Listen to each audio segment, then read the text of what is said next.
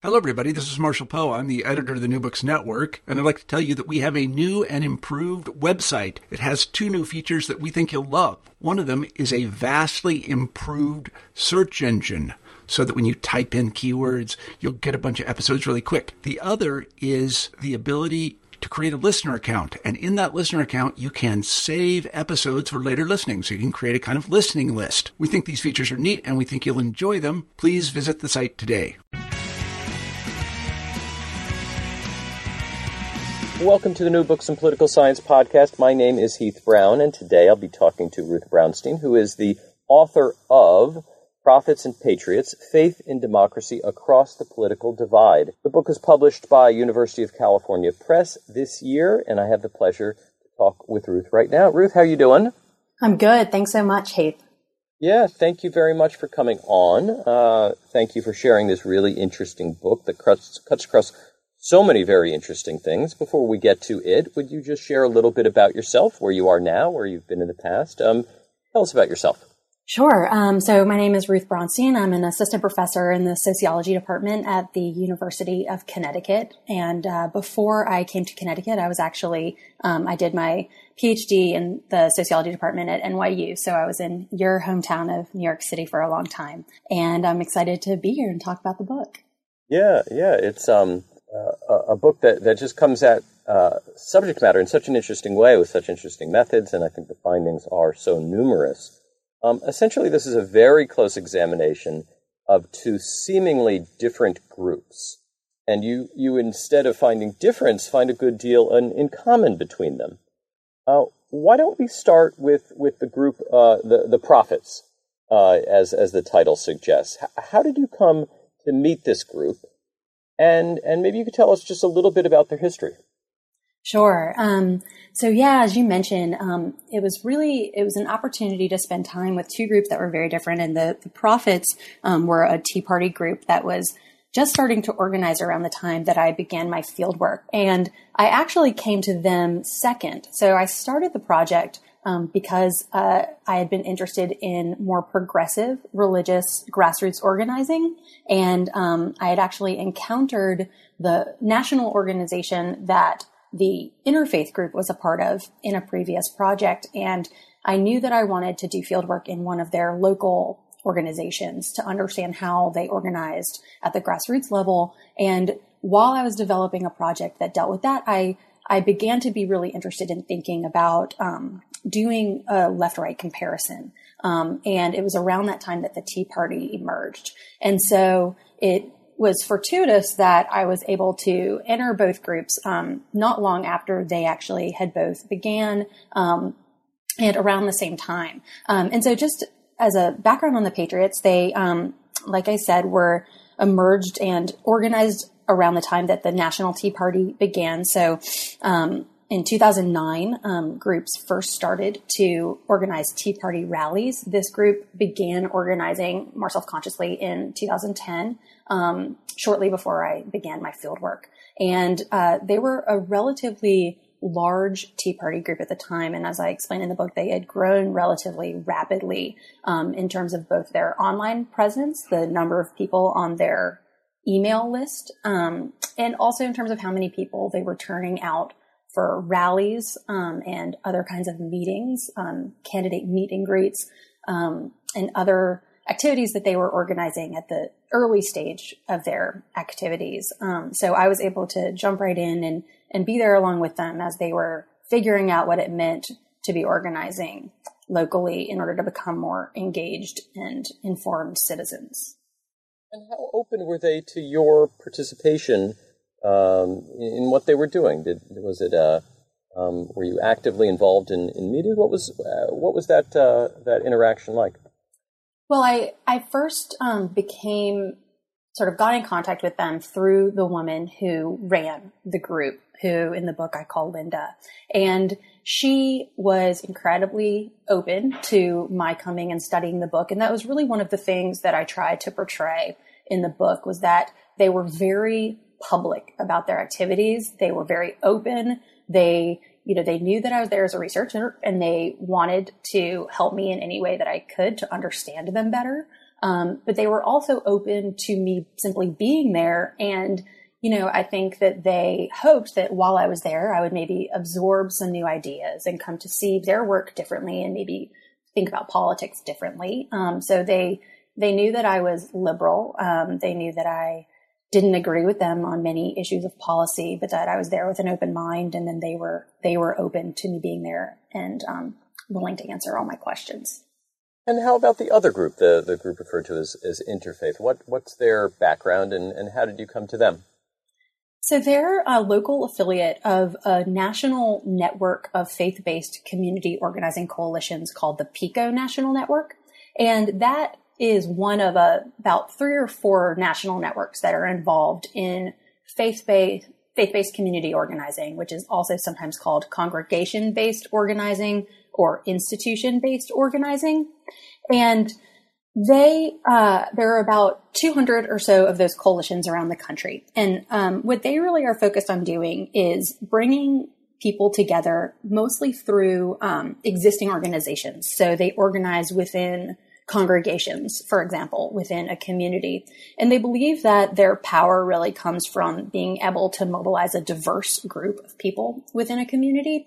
And so they will try and organize multiple different faith communities. So Catholic parishes, Christian churches, mostly mainline Protestant, but some evangelical churches in some coalitions, synagogues, mosques, and then in some cases, other kinds of community groups, PTAs, and things like that.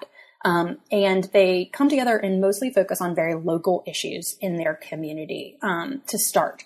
But because they're also plugged into a national network, they are sometimes able to work together with other groups that are facing similar kinds of issues to them and think about how they can exert power at a higher level, whether that's at the state level or at the national level. And PICO has had a lot of success at the national level, particularly around issues of healthcare reform. They were very involved with advocating for the children's healthcare reform several years ago, and then we're also involved in the more recent negotiations around the Affordable Care Act. And so that was actually the moment that I was starting Fieldwork, was when the local groups and also the national network were thinking a lot about issues about healthcare, as well as about immigration, about housing, about crime and violence in their communities, and a range of other issues.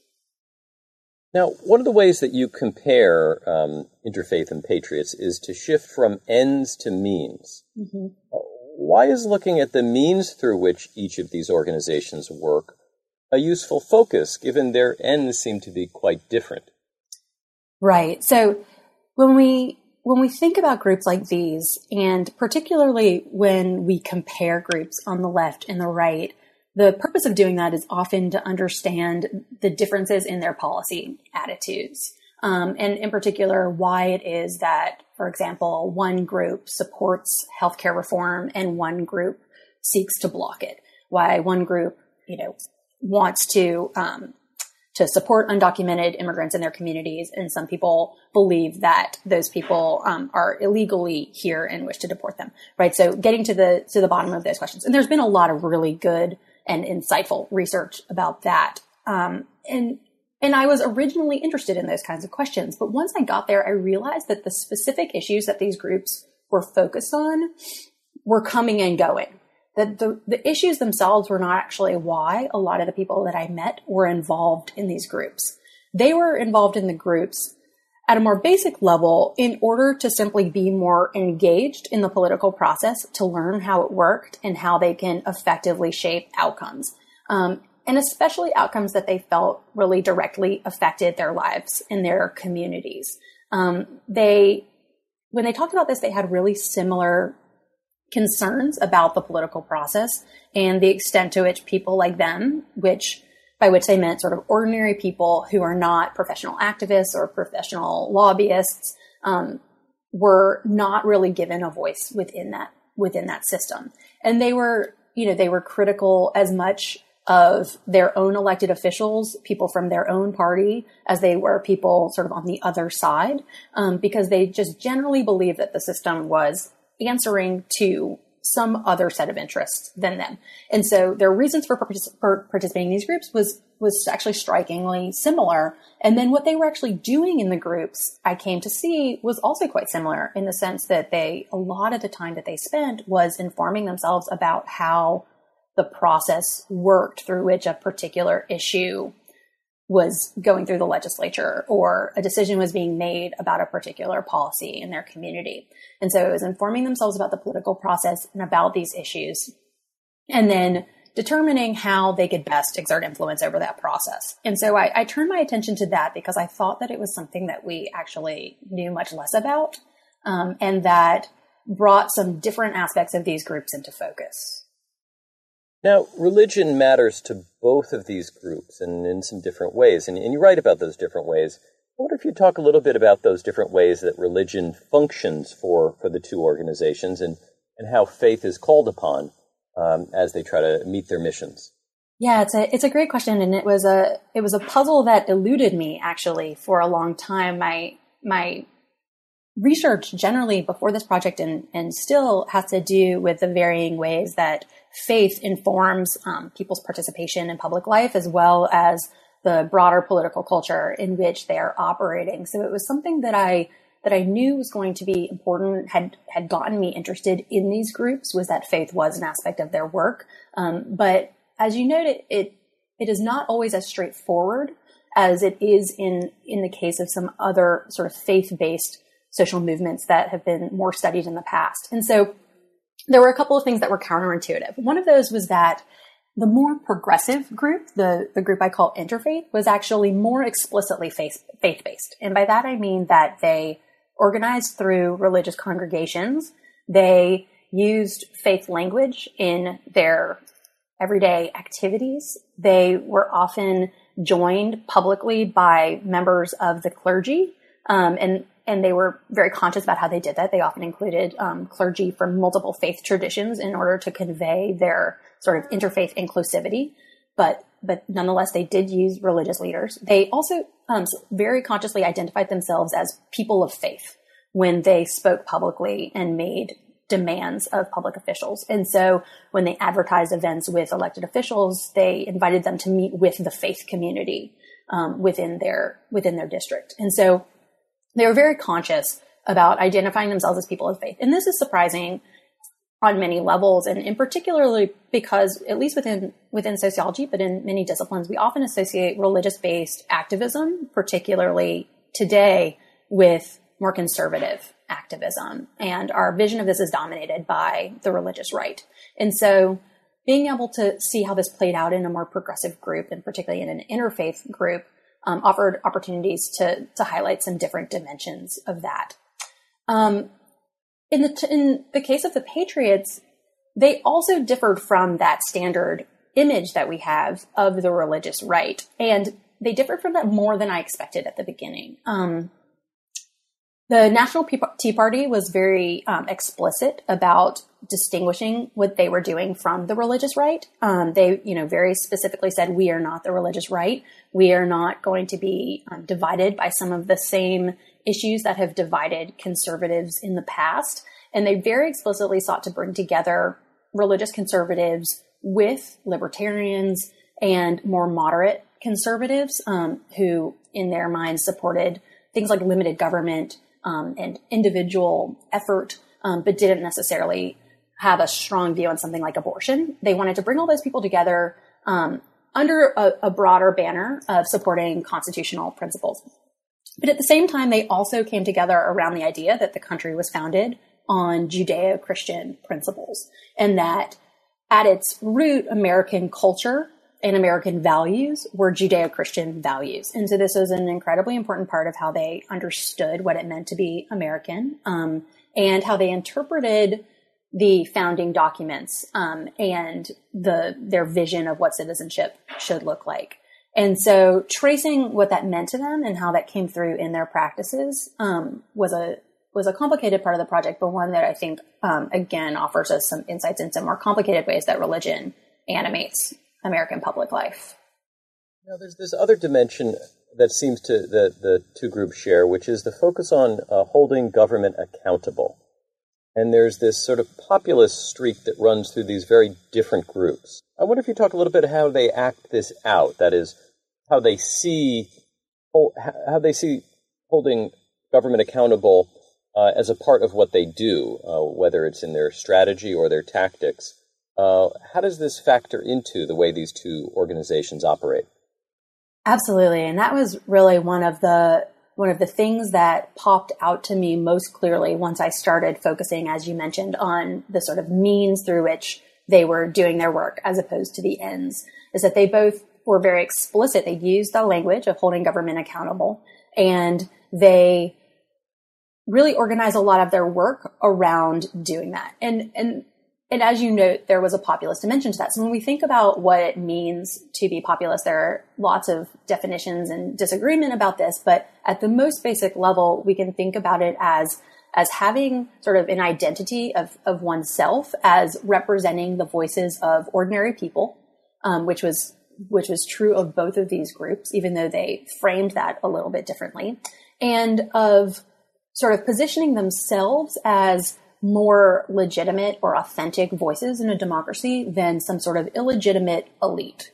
And again, both of the groups spoke in those terms, although they, again, identified that elite somewhat differently. But for both groups, government itself was illegitimate if it did not take into account the voices and the values and the knowledge of ordinary people. And so they spoke of this idea of government of the people, by the people, for the people as a way of describing that. And so it was really a very sort of empowering way of understanding what their role in a democracy should be.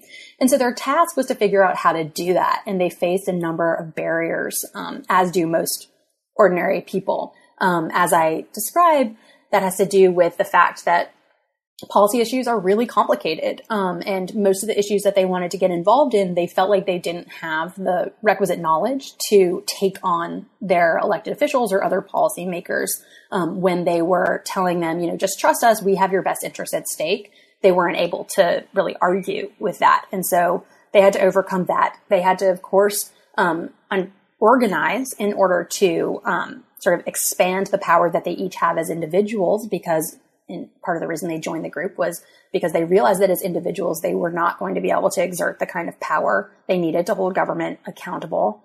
And they also faced a number of other barriers, making their voices heard and sort of forcing their elected officials to listen to them and to not just give them lip service. And so, right, both of the groups faced similar kinds of general hurdles. Each group faced sort of different specific versions of that. But when I started looking at it, I realized that they were overcoming those hurdles in generally similar ways. So as I noted, they were very focused on education. So they would educate themselves about issues and about the process. And so for them, knowledge is power. That's the phrase that the leader of the Tea Party group would often say. And for her, just, for them, they would read lots of news and they would get together and talk through these issues. The way that they developed knowledge was a little bit different within interfaith. And this was ultimately what I found and became interested in, was that they both were trying to inform themselves and to organize collectively in order to exert the power they needed to demand that government listen to them and to be accountable to their communities. But the ways that they did that looked a little bit different. And I trace those differences to different understandings of how the groups understand what it means to be a citizen in general. And I can go into more detail talking about that. But for now, just one example I'll give is that the Patriots viewed the sort of education process as a very individualized pursuit.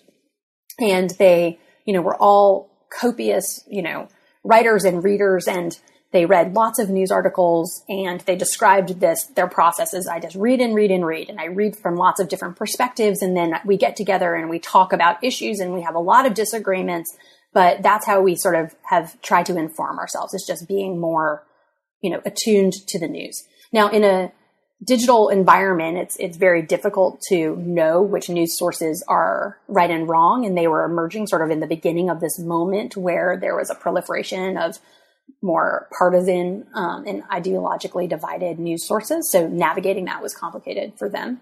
But But that was how they worked on it. In Interfaith, they did this much more collectively.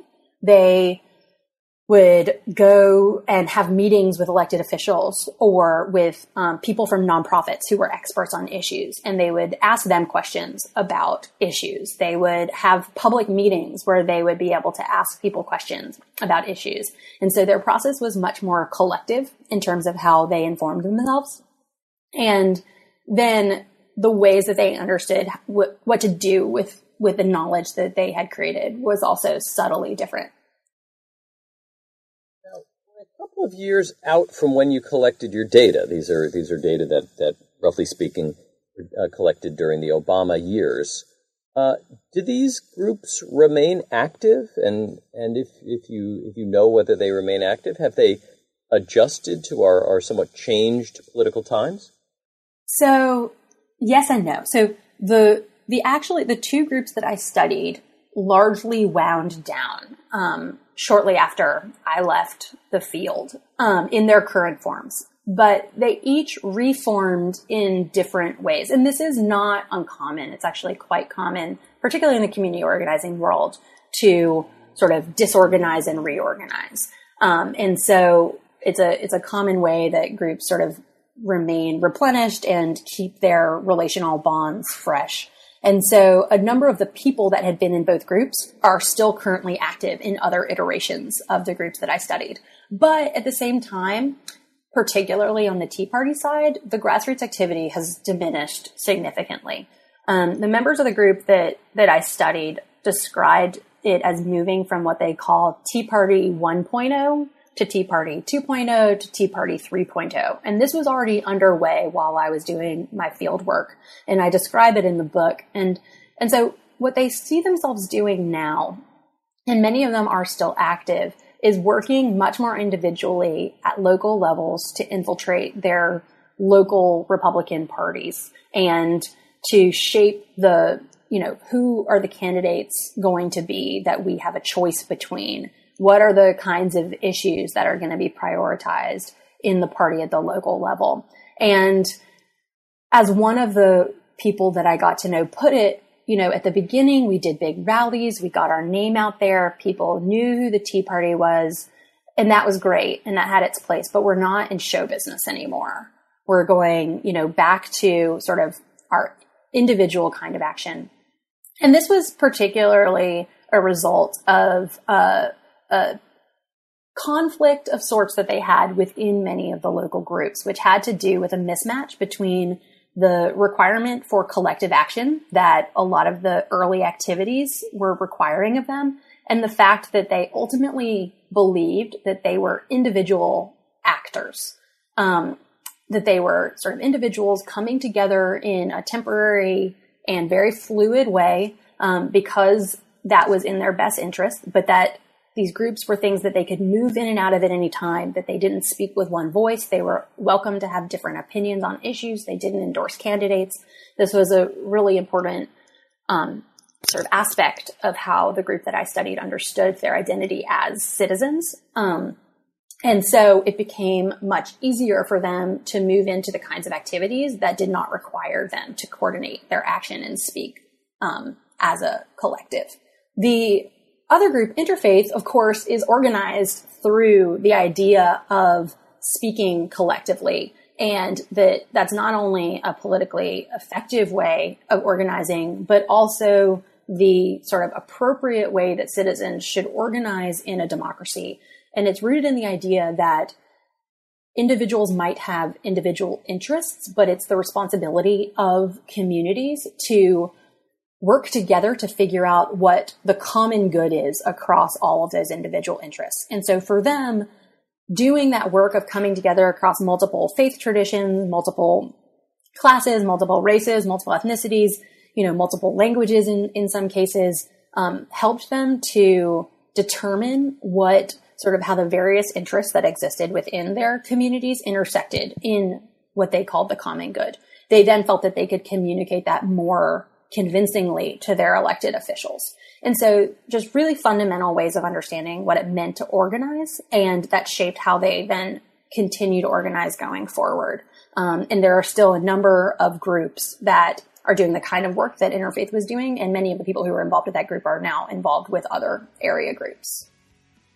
The book, again, is titled Prophets and Patriots, Faith and Democracy Across the Political Divide. The book's published by the University of California Press. The author who you've been hearing from is Ruth Bronstein. Ruth, thank you so much for your time today. Thank you so much, Heath, for the opportunity.